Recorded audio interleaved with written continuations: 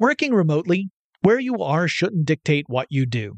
Work from the road by turning your vehicle into a reliable high-speed data Wi-Fi hotspot with AT&T in-car Wi-Fi. On the network that covers more roads than any other carrier, take your work on the road and AT&T will be there to keep you connected.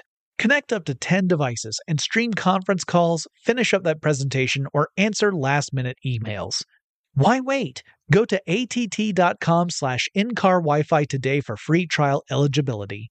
Based on independent third-party data, number of devices varies by manufacturer. Always pay careful attention to the road and don't drive distracted. Wi-Fi hotspot intended for passenger use only when vehicle is in operation. Compatible device and vehicle required. We all can't help but wonder what adventure lies just over the next ridge. A Nissan Rogue, Nissan Pathfinder, or Nissan Armada will take you there. If you're taking on your adventure in a new 2024 Nissan Rogue, class-exclusive Google built-in is your always updating assistant to call on for almost anything. Google Assistant, Google Maps, and Google Play Store are built right into the 12.3-inch HD touchscreen infotainment system of the 2024 Nissan Rogue. Nissan's SUV has the capabilities to take you where you want to go. Learn more at nissanusa.com.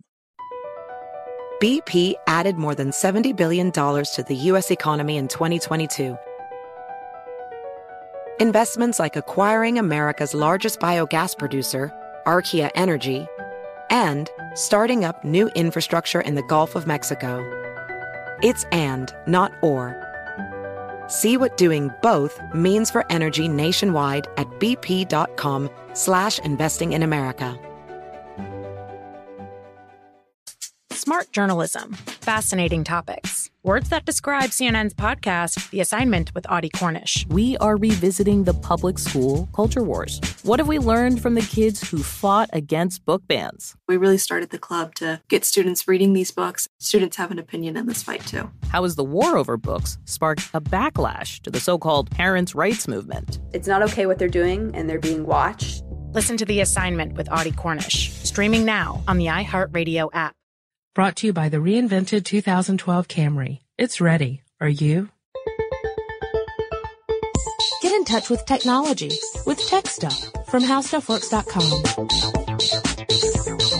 Hi there, everybody, and welcome to Tech Stuff. My name is Chris Pollette. I'm an editor here at HowStuffWorks.com, and as usual, I have sitting next to me senior writer Jonathan Strickland. Heidi-ho! Okay, that's a new one. Yeah, I like to bust out a new one once in a while to keep you on your toes. All right, then.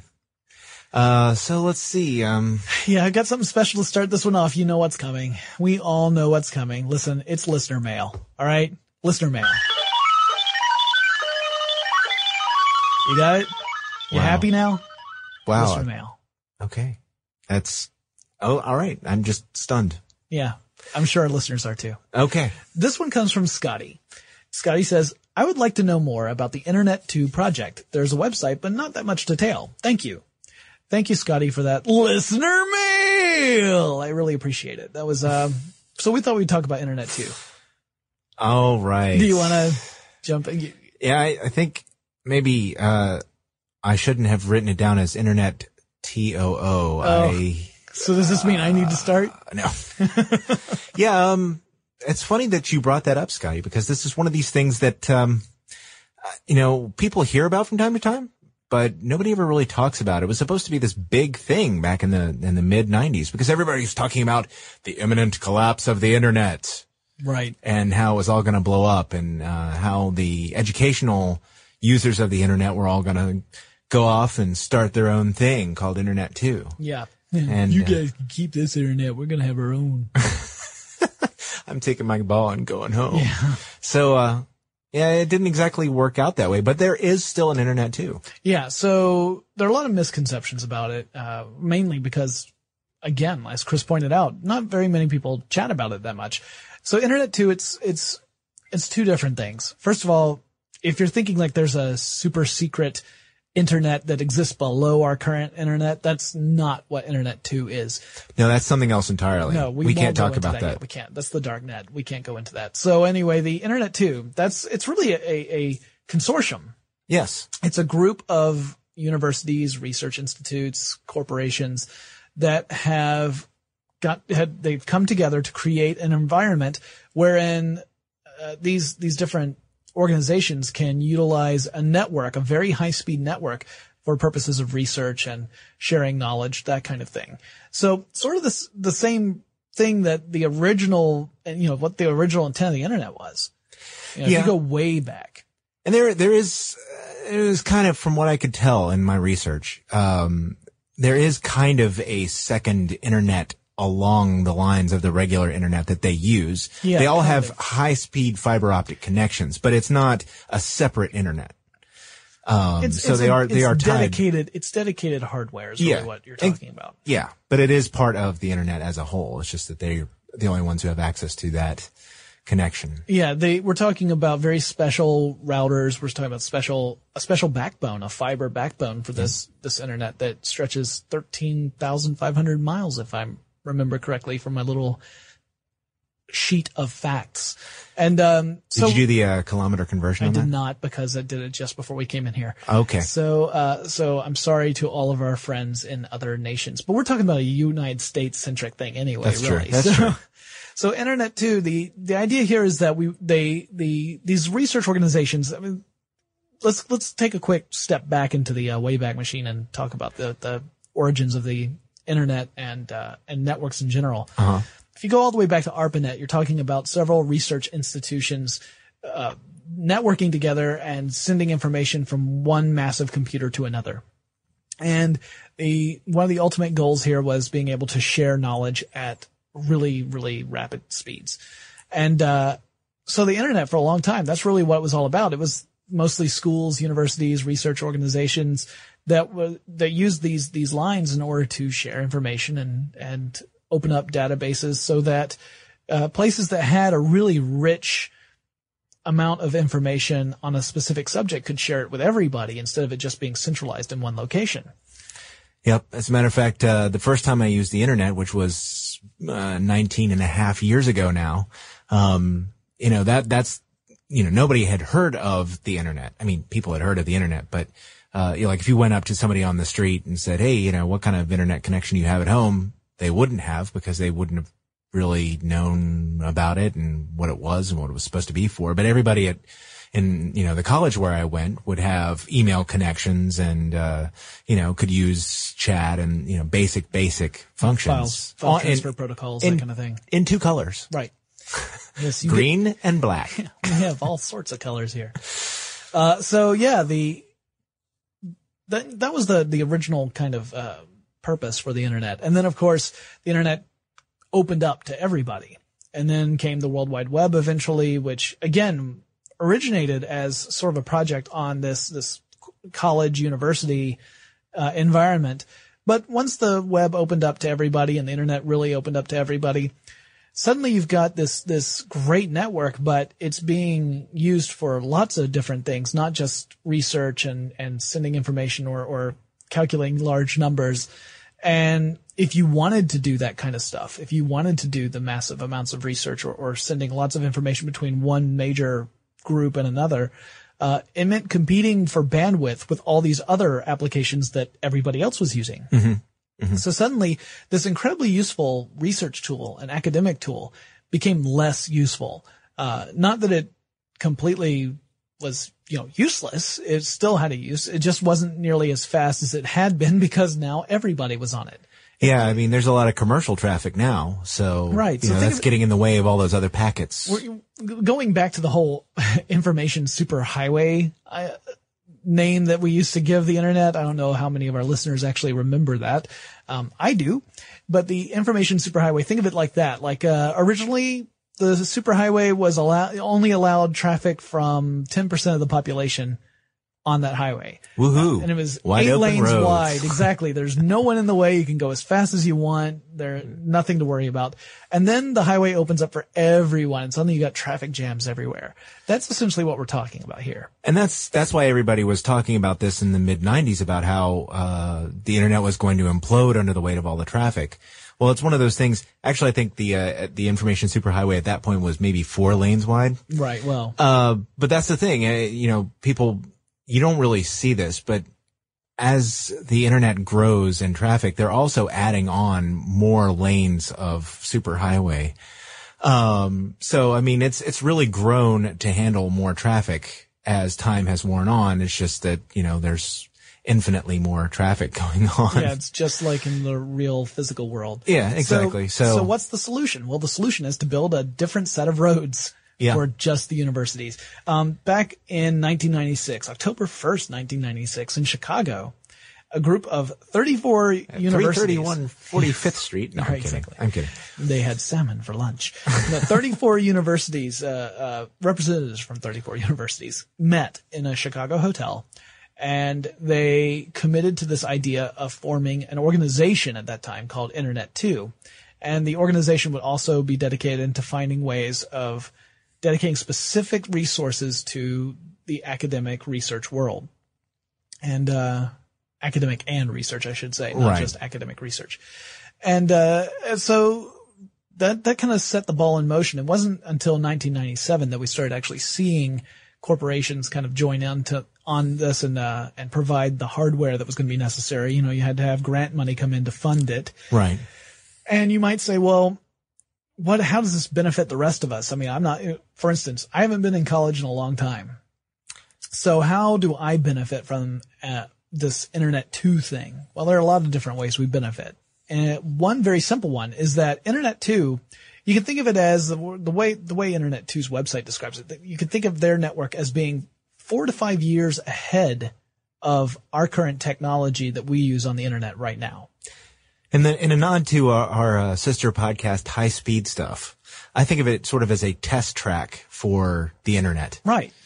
So you can think of it like, well, so their technology is, why don't we have that technology in a more widespread, universal kind of approach? Well, the reason is that this Internet 2 is being used as a test track. You can't be sure that everything's going to work. In fact, most stuff isn't going to work the first time out. You're going to have to tweak it. You're going to have to adjust it. And that's eventually the successes are going to trickle down into everything that we use. It's just going to take a few years. But the fact that this exists allows researchers to create new applications, new coding. I mean, there's all sorts of things that they can do over this network that they couldn't do over the regular internet. Yeah, and it's, now that the internet is such a big part of all of our lives, if they tried to, throw the switch and convert everybody over to a new technology overnight, it's bound to take out a large section of the internet worldwide. And that's the reason for needing to keep that in a separate test environment.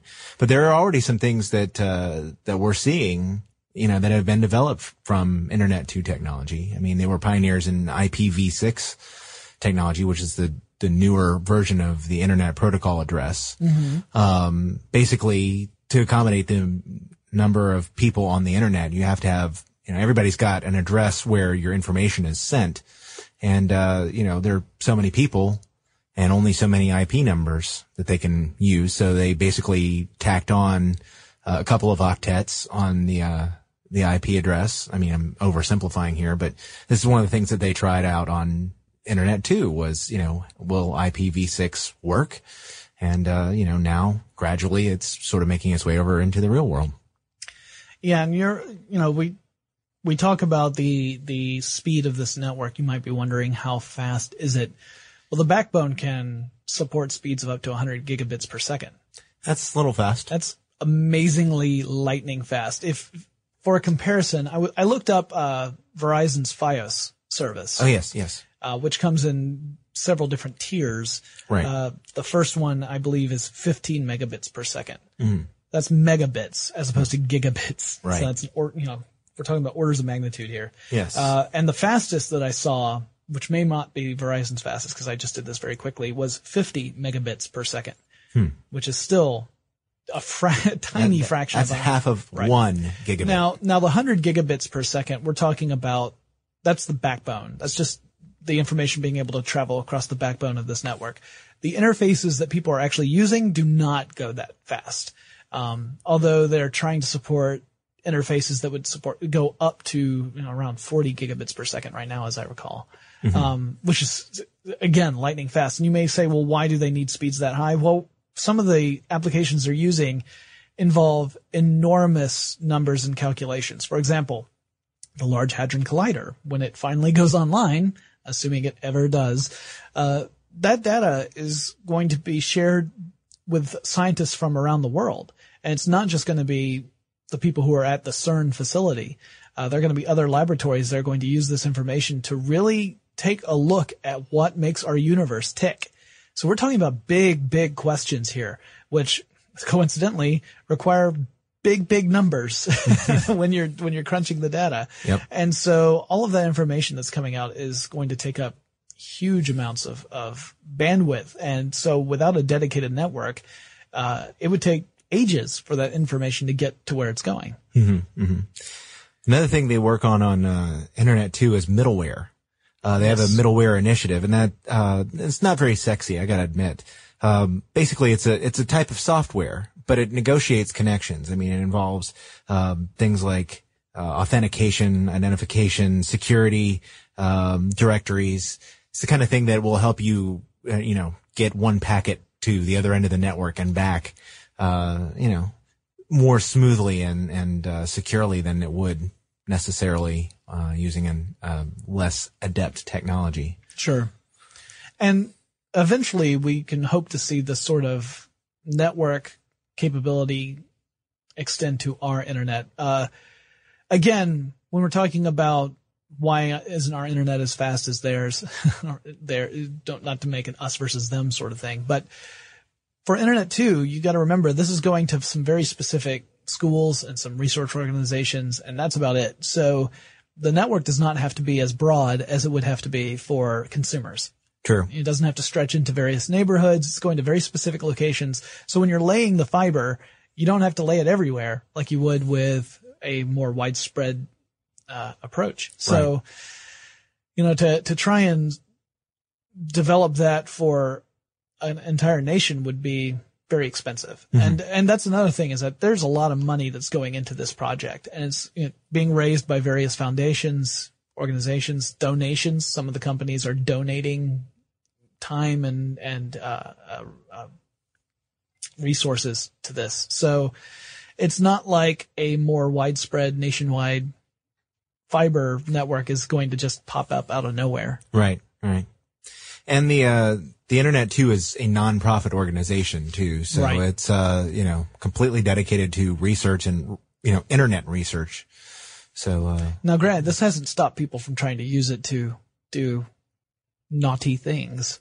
Oh. I read a report about, students at various universities who had created a site on Internet 2 or they didn't create it. They were using a site that was a file sharing site meant to share research files, that sort of thing, to distribute videos and music and things of that nature. So again, once again, you've got the fast network access there. Someone's going to use it to download a movie. And, of course, at that speed, you can get a high definition film in a couple minutes. It's not the same thing as if you were dialing up over, Kazaa or something. Right. So yeah, imagine if it takes you a couple of hours to download a film, whether you're doing so legitimately or otherwise, it'll only take you a minute or two, maybe, using this connection. I can see why some people were tempted to do that, although, it's not what it was intended for. No, not at all. But it happens. That's about all I've got. Oh, good. Because I'm done too. Oh, good. But that, of course, brings us to listener mail. Seriously. Yes. And this listener mail comes from JS, aka Mac Daddy. Chris and Jonathan, I have listened to every one of your podcasts, which get me through the daily monotony of commuting to and from work. I have an English literature degree, but gravitate to all things tech. I heard your challenge for a Spencerian sonnet, so I felt compelled to give one a whirl. I am an avid Mac user, but use Windows XP Pro at work. I do love my Macs. My MacBook, my wife's MacBook, and my daughter's iMac all work great with a virtual Windows machine on them.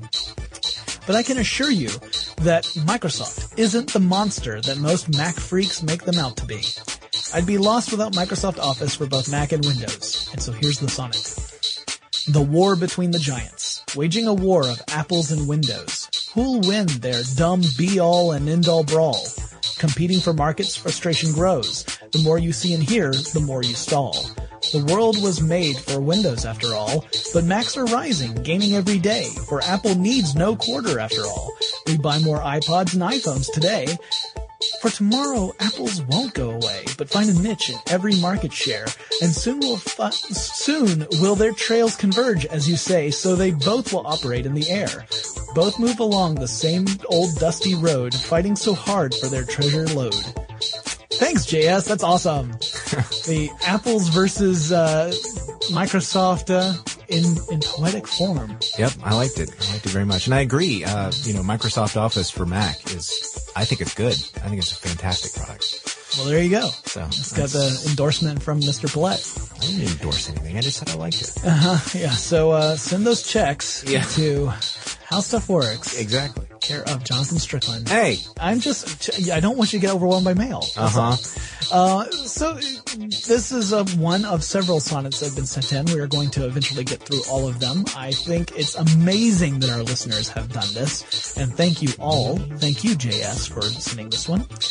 And if any of you have any comments, questions, epic poems, jokes, you can write us. Our email address is techstuff@howstuffworks.com. Just don't throw us any tech support issues, because you're not likely to get the help you need at the speed with which you need it. Yes, no tech support requests, please, because chances are we have no idea what the heck went wrong with your iPod, unless you dropped it in the toilet, in which case you need to get a new one. Yeah. At any rate, if you want to learn more about the internet and computers and things that interact with the internet and computers, I highly recommend this great website. Really? What is it? HowStuffWorks.com. Oh my gosh. Yes, it's fantastic. And we will talk to you again really soon.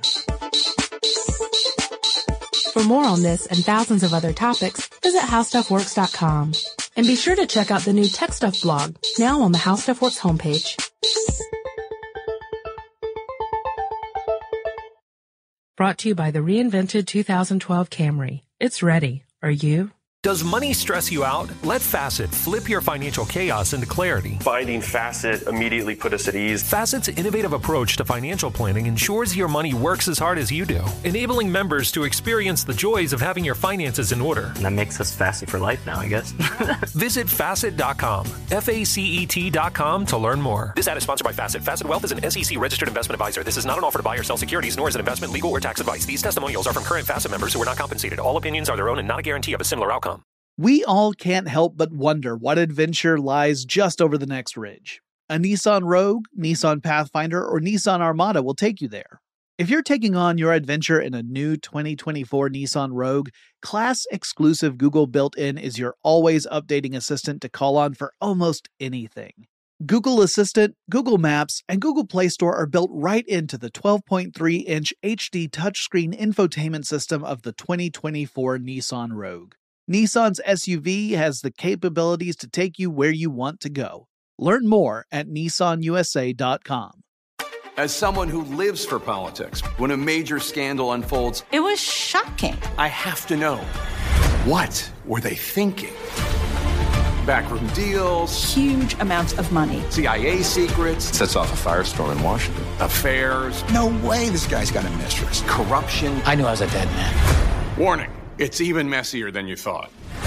United States of Scandal with Jake Tapper, Sunday at 9 on CNN. Billie Eilish and Phineas O'Connell, they're with us today on Crew Call. I'm your host, Anthony D'Alessandro. Billie's vocals, it was automatic art. You know, I had to choose a more challenging route than just da da da da. You know what I'm saying? It could have been easier. And a lot of people have asked me how did you choose to have it be so soft and so simple? And what else was it gonna that's what the song wanted. Thanks for listening to this episode of the Crew Call podcast on Deadline.